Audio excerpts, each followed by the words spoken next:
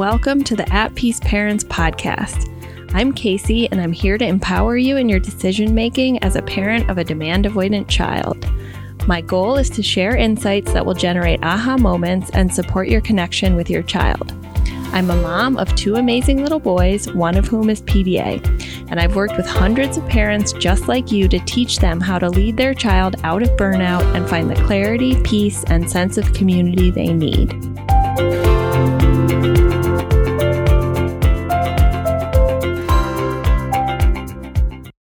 If we don't stop our PDA children's distressing behavior in the moment, won't they grow up to be abusive adults? Or what does an accommodation approach look like for PDA autistic adults? So today I want to take some time during this live to answer this question in a nuanced way. I will put it on the podcast because it is the theory of change behind the approach that I teach. And as the account gets bigger and more people see my posts and take them out of context, I know that this question will continue to come up in comments, DMs, and emails. This is because I also know that this is a very reasonable, natural question for a parent who is coming to PDA and neurodivergence and different non-behavioral approach to parenting for the first time. So I'm always keeping that in mind because I remember where I was 5 years ago, 4 years ago, and I'm not saying this with judgment. And also, this may not be for everyone in terms of how they want to approach their neurodivergent or PDA child, and I am not here to judge anyone. Okay, so again, the question is, if we don't stop our PDA children's distressing behavior in the moment, won't they grow up to be abusive adults? Right? And so I want to specify and clarify what I mean by distressing behavior, because I would address this question differently if we're talking about like violence or harmful behavior that could actually result in emotional, psychological, physical harm to another person, including the PDA child or teen. So let's walk through the scientific approach to how I understand this using an example like a child swearing at you. Okay, so like you say, hey, could you put your shoes on? And they're like, F you, mom. No. Or, they forget to put something in their backpack and blame you for it when they come home. Okay, so like this is an example of it not being like a de-escalation or risk mitigation situation, which is more like physical violence or really distressing behavior towards a sibling. We're just talking about you and the child or teen in the dyadic relationship.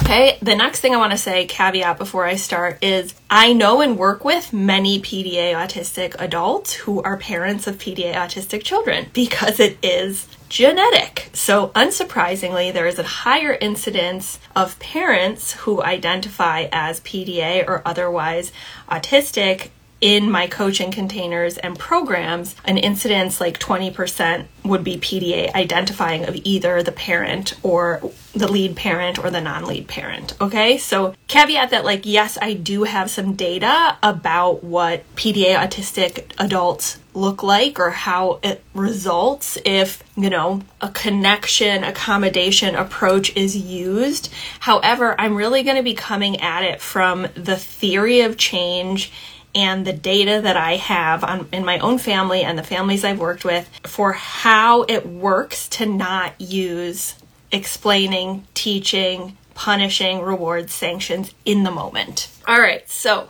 welcome everybody. This is probably like the hardest thing I teach because it is nuanced, but I'm going to do my best to be super clear. So I'm going to talk about 6 things. 1, the assumption which underlies the theory and where it came from, the hypotheses and how we can test them, the data that we have that we can look towards, and then the causal mechanisms that I believe are at play, and then my personal belief for what this will look like in adulthood if you follow an accommodation approach without trying to predict your children's future, because nobody can do that. Okay, so before we begin, I need to clarify my assumptions because that's what academics do. And so if we disagree on our assumptions, then it doesn't matter if the theory and the hypotheses and the data is great because we're operating with different basic assumptions about how things work. So my assumption about humans and human behavior has changed through my experience of parenting my son. I was trained as an academic in rational choice theory, econometrics, political science to think of all behavior as rational and incentivized by rewards and consequences. So it's not just how I parented, it was also my academic background. Now I believe, and this is more Buddhist practice than academic discipline, I believe that all humans represent a divine light that can never be corrupted, okay? And that we are not our emotions, our thought patterns, or our nervous system reactions. So if we operate on that premise, it doesn't seem that counterintuitive or controversial, but when I explored my own socialization, the education I had, the academic training I had, even the religious upbringing that I had, a lot of the assumptions I was operating on were based on the idea that actually humans aren't a divine light and we need to reward and sanction them into being good, right? So that's the first thing that we need to be clear about of like, if we have a subconscious or conscious belief that like, actually humans are pretty terrible and violent and we need to like rein in their animalistic nature through control and compliance, whether that's through your upbringing, through a religious practice, whatever, we're going to have a hard time shifting into the trust that underlies this assumption, right?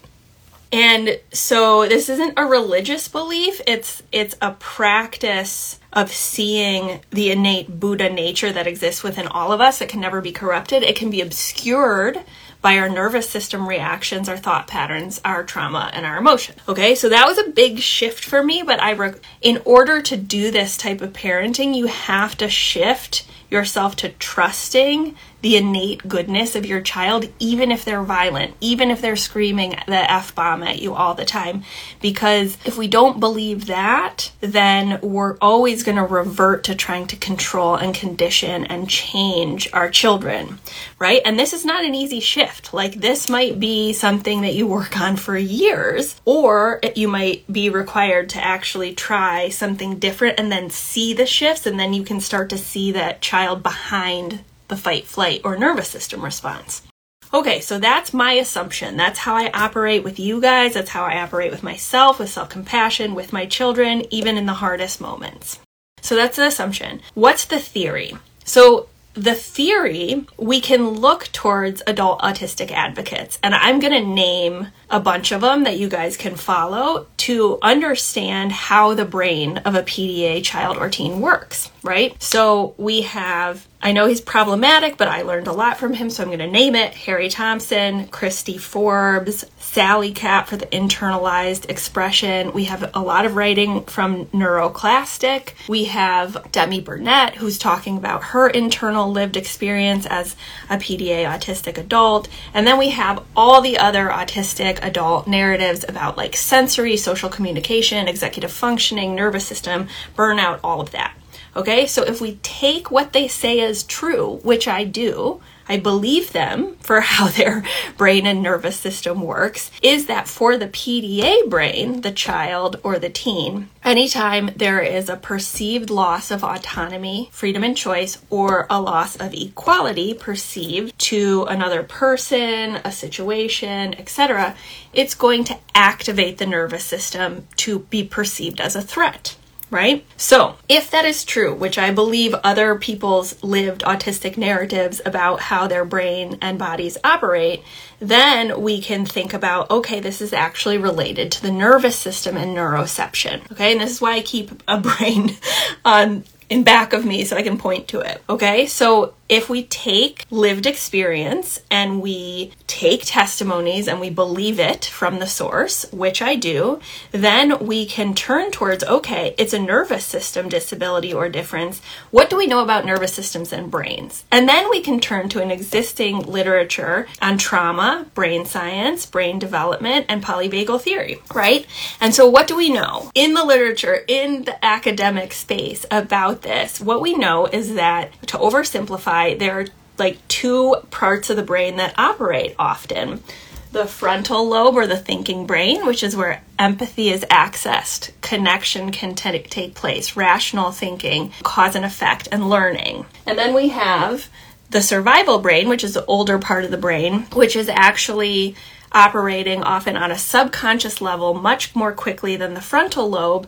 And it's a reaction that this part is just designed to keep a person alive, and all of us that have that. But if you have a PDA child or teen, or you're PDA yourself, this is going to be related to the perception of autonomy and equality. Okay, so what's happening? Your child or teen is constantly perceiving threat, and that part of the brain is telling their nervous system either go into fight or flight or freeze pathway. Okay, so two pathways, both related to the nervous system. Fight flight will be both a physiological internal experience and a behavioral expression. So inside the body, you might have heart racing, you might feel itchy, your pupils will dilate so you can like see your focus in order to escape the lion. If you're an antelope, blood will rush to the extremities so you can run or fight. You might vomit or have diarrhea because you're getting rid of excess fluids in order to survive. Okay, what's happening for a PDA child or teen is that fight flight is happening, but it's not related to the objective lion that like a parent can see of like, oh my gosh, they almost got hit by a car or kidnapped. No, it's related to the perception, the subconscious perception of threat. The other pathway, which is more internalized, is freeze and eventually shut down, which is like the deer in the headlights or the antelope who actually shuts down and like their body plays dead because predators don't eat dead prey, right? So there's a physiological response where the metabolism actually slows down, the blood rushes away from the extremities in case the lion bites the antelope, etc. So there's like hormones, like in the case of freeze, we're actually getting endorphins because it's like a shock state, and the fight flight, we're getting cortisol, adrenaline. So this is physiological, right? And this is really important. This is really important because I'm going to get to the point where parents are like, you can't respond to that behavior without correcting it because it's not behavior. It's a nervous system response. So remember this part of the theory. Okay. So this is what's happening inside your teen or child's body. However, what do we see on the outside? We don't see where the blood is going. We don't see the cortisol. We might notice dilated pupils or a little bit of clenching fists, but we're not noticing how the blood is rushing to extremities or away from them. What we're noticing is the behavior, which I call the behavioral expression of the disability of PDA, autism. Okay? So what does this look like? Fight or aggression, which might look like F you, mom, throwing something, growling at you. Flight, running away, climbing on the backs of chairs or couches or windowsills or on top of the van because they don't want to go to school, or they're perceiving threat. It's not under their conscious control. Or freeze or shut down, which is like, can be selective mutism. It can be going into a turtle shell, crying, but like, noodle body refusing to, for example, leave the house. Okay, so yes, these are all very distressing behavioral expressions of the disability. However, they're being misinterpreted by many of us, myself included, 4 years ago, as under the conscious control of our children and teens. And so when something's under the conscious control here, of course we use strategies that are developed for this part of the brain, which is teaching, explaining, correcting, rewarding, sanctioning, punishing.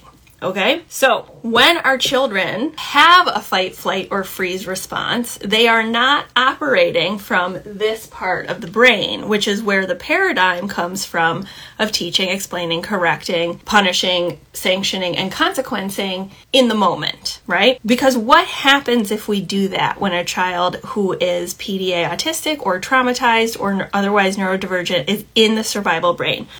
for a PDA child or teen, what's going to happen is that you correcting them, even if it's gentle, even if it's like, we don't swear in this house, or I'm not going to let you swear at me, or, you know, whatever it is that you reflexively respond with, even if it feels gentle or explanatory, will put you in the energy of being above them. And what happens when they perceive that someone's above them? That's the loss of equality.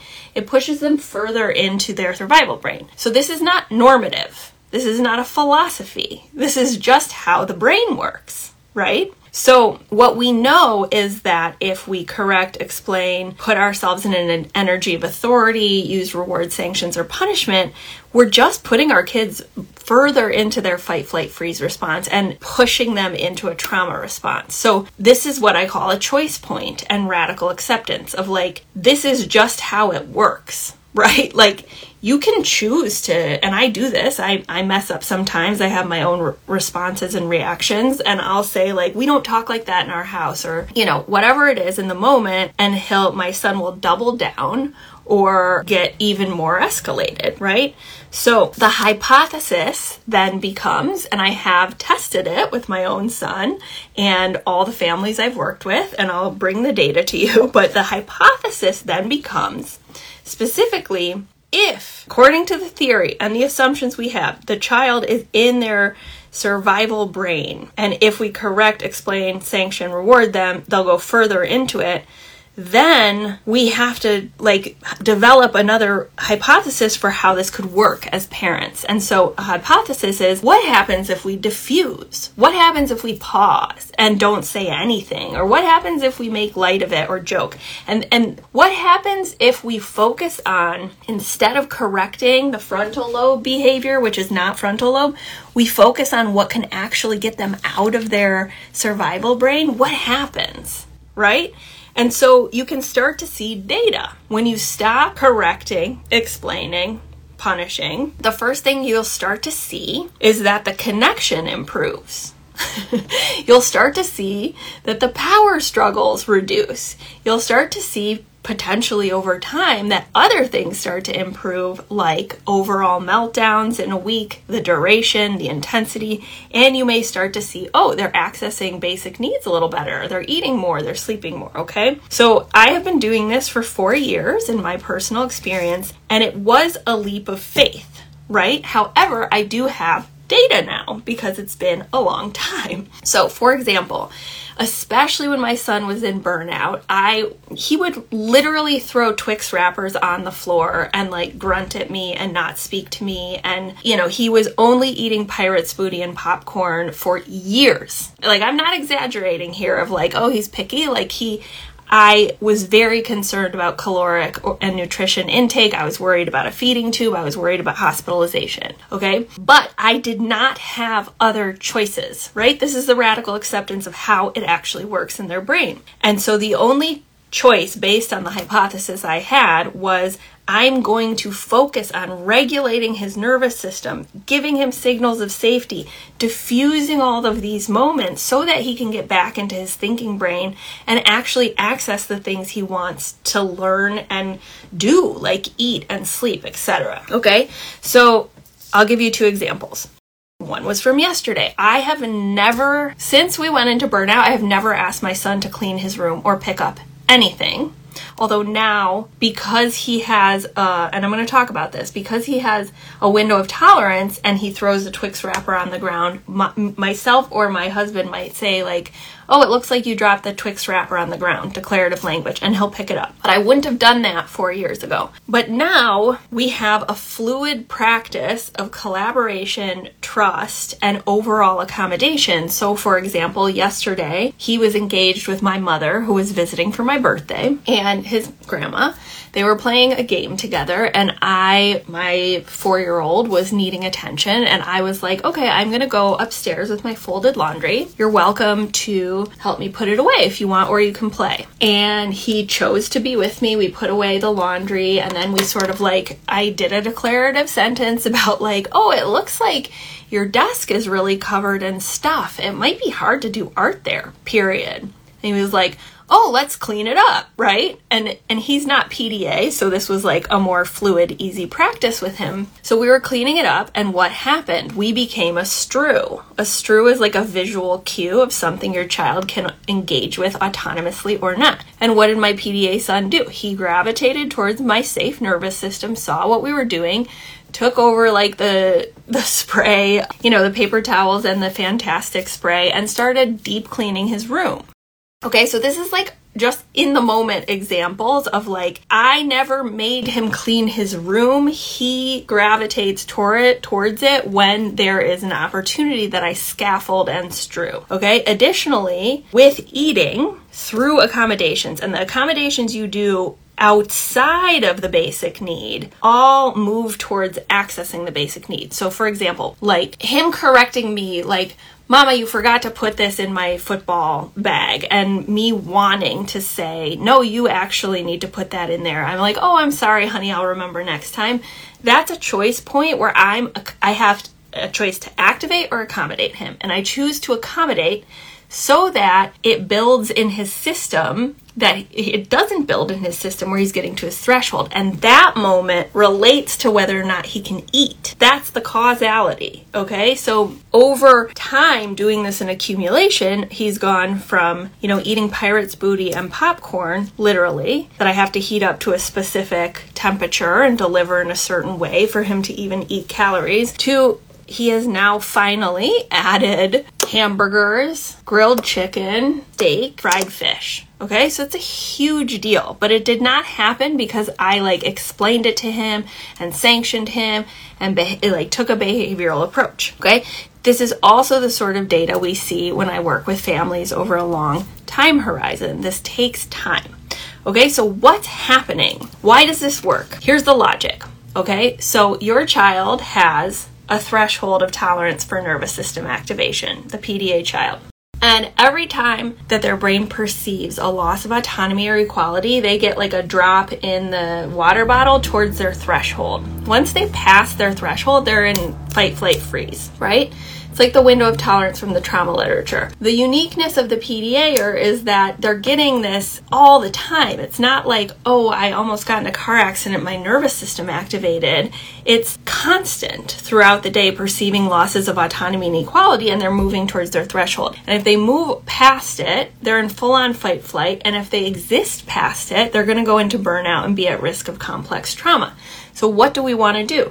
We want to accommodate and move them below their threshold of tolerance so that when we do need to set boundaries in a case of health and safety, they will activate, but it's not going to push them into burnout or disrupt the trust and connection that we have. Okay? So there's 3 things that I believe, I don't have proof of this because my son is not an adult, but I believe that if we take the same person and for one person, we constantly try and teach, explain, and sanction them into behaving a certain way because how they're behaving is inappropriate, but we're just pushing them further and further into their survival response.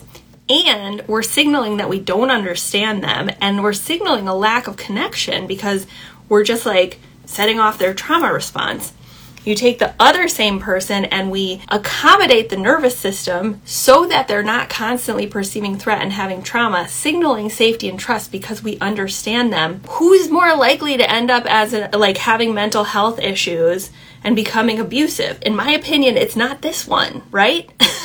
It's not the person that we're connecting with, giving them a sense of belonging and accommodating a trauma response. To me, it just doesn't make any sense to think just because we're using traditional behavioral methods, that's the right way for this particular individual. Okay, so what's happening when we're accommodating, which may mean diffusing in the moment, which may mean not correcting in the moment, of just allowing it to pass. And this doesn't mean you can't, in a regulated moment, 2 days from now, be hey, I noticed your body was having a hard time, period. It really hurt me when you said that, period. Right? It doesn't mean you can never talk about anything. It's just we're talking about in the moment. So what happens when we choose to diffuse instead of activate as parents or teachers or therapists? We're creating a window of tolerance. We're building trust because they feel seen and heard, even if they don't realize why it's happening, right? Because it could be totally subconscious. And then third, again, this is a theoretical causal mechanism. We're creating new neural pathways, right? We're just doing what we need to do to get them back in the thinking brain, which in the moment feels really counterintuitive to not correct someone who's like, fuck you, right? But if we can really ground down into the theory of how the brain works, we can see it as like, oh, their nervous system is activated, I can accommodate, and then they don't continue to go into that trauma. Okay, so what happens when we create a window of tolerance over time with children and teens, and we create connection and trust, and we're strengthening neural pathways back to the frontal lobe, is that they're spending more time in the part of their brain that can learn, access empathy, cause and effect, and sequencing, right? So the more time they spend there, the more they're actually going to be able to access learning around the things that we want them to learn, which we can model for them of like, I don't swear in my home. I don't get angry and like react with the people around me. So he is seeing that and learning from it, right? And so we're modeling, instead of like correcting or encouraging compliance through control with our children, we're modeling for them how to manage with compassion the disability that they have, right? And once they're in their thinking brain longer, you can use things like therapy with consent. You can use collaborative problem solving. You can come up with ideas to solve problems, but you might not get there until you do this for a year or two. I mean, that's just the honest truth, right? Because we're trying to do something big. We're examining our underlying assumptions about human behavior. We're operating from a theory that's totally new and that there isn't a lot of empirical research on, and that exists, it's mostly parent reports. We're developing hypotheses based on literature that's not about PDA, trauma literature, polyvagal theory, brain development. And then we're experimenting as parents and collecting data, right? And so the data you might have is like, you start using accommodations, and instead of kicking you off the couch, your kid like puts their feet under your leg, right? Is that going to hold up in a peer-reviewed journal? No. But does it matter for your family? Yeah, because it's an indicator of connection, right? And that's the beginning of movement towards what your child needs. Then we take the data and we trust ourselves that if the causal mechanisms at play are accurate and the logic is accurate, then we're moving in the direction of supporting our children to be adults who have a nervous system disability or difference or neurotype that does disable them. However, we will have modeled for them how to manage their disability. We will have talked to them about it. We will have shown them how to be compassionate and non-judging in the face of nervous system activation. And in my opinion, we don't have a whole generation of PDA autistic adults who have been truly accommodated and seen. And so we just don't know exactly how it's going to look, but I will risk letting go of all behaviorism and not correcting in the moment because I know the counterfactual is trauma and rupture for my kid. Okay? And like, if this doesn't resonate with you, that is totally fine. Like, I am not a parenting philosopher. I'm literally just trying to survive like the rest of you and support my family and find a way to live with some joy, right? And so I'm never going to judge another parent who does things differently than me. And I'll just be honest, if I didn't think that my son's brain worked like this, I would not be parenting like this because the trade-offs are way too high for a family. Like, I've had to leave everything. I had to leave my career. I had to leave the city. I've lost friends along the way, like, because of the weird way I do things according to societal norms. And it's just, I'm very grateful for this journey, but it's not something I would have chosen necessarily because it's big trade-offs and cost-benefit analyses. So I hope that serves you guys to feel empowered for those of you who have intuited a lot of this, but now you have the logic behind it.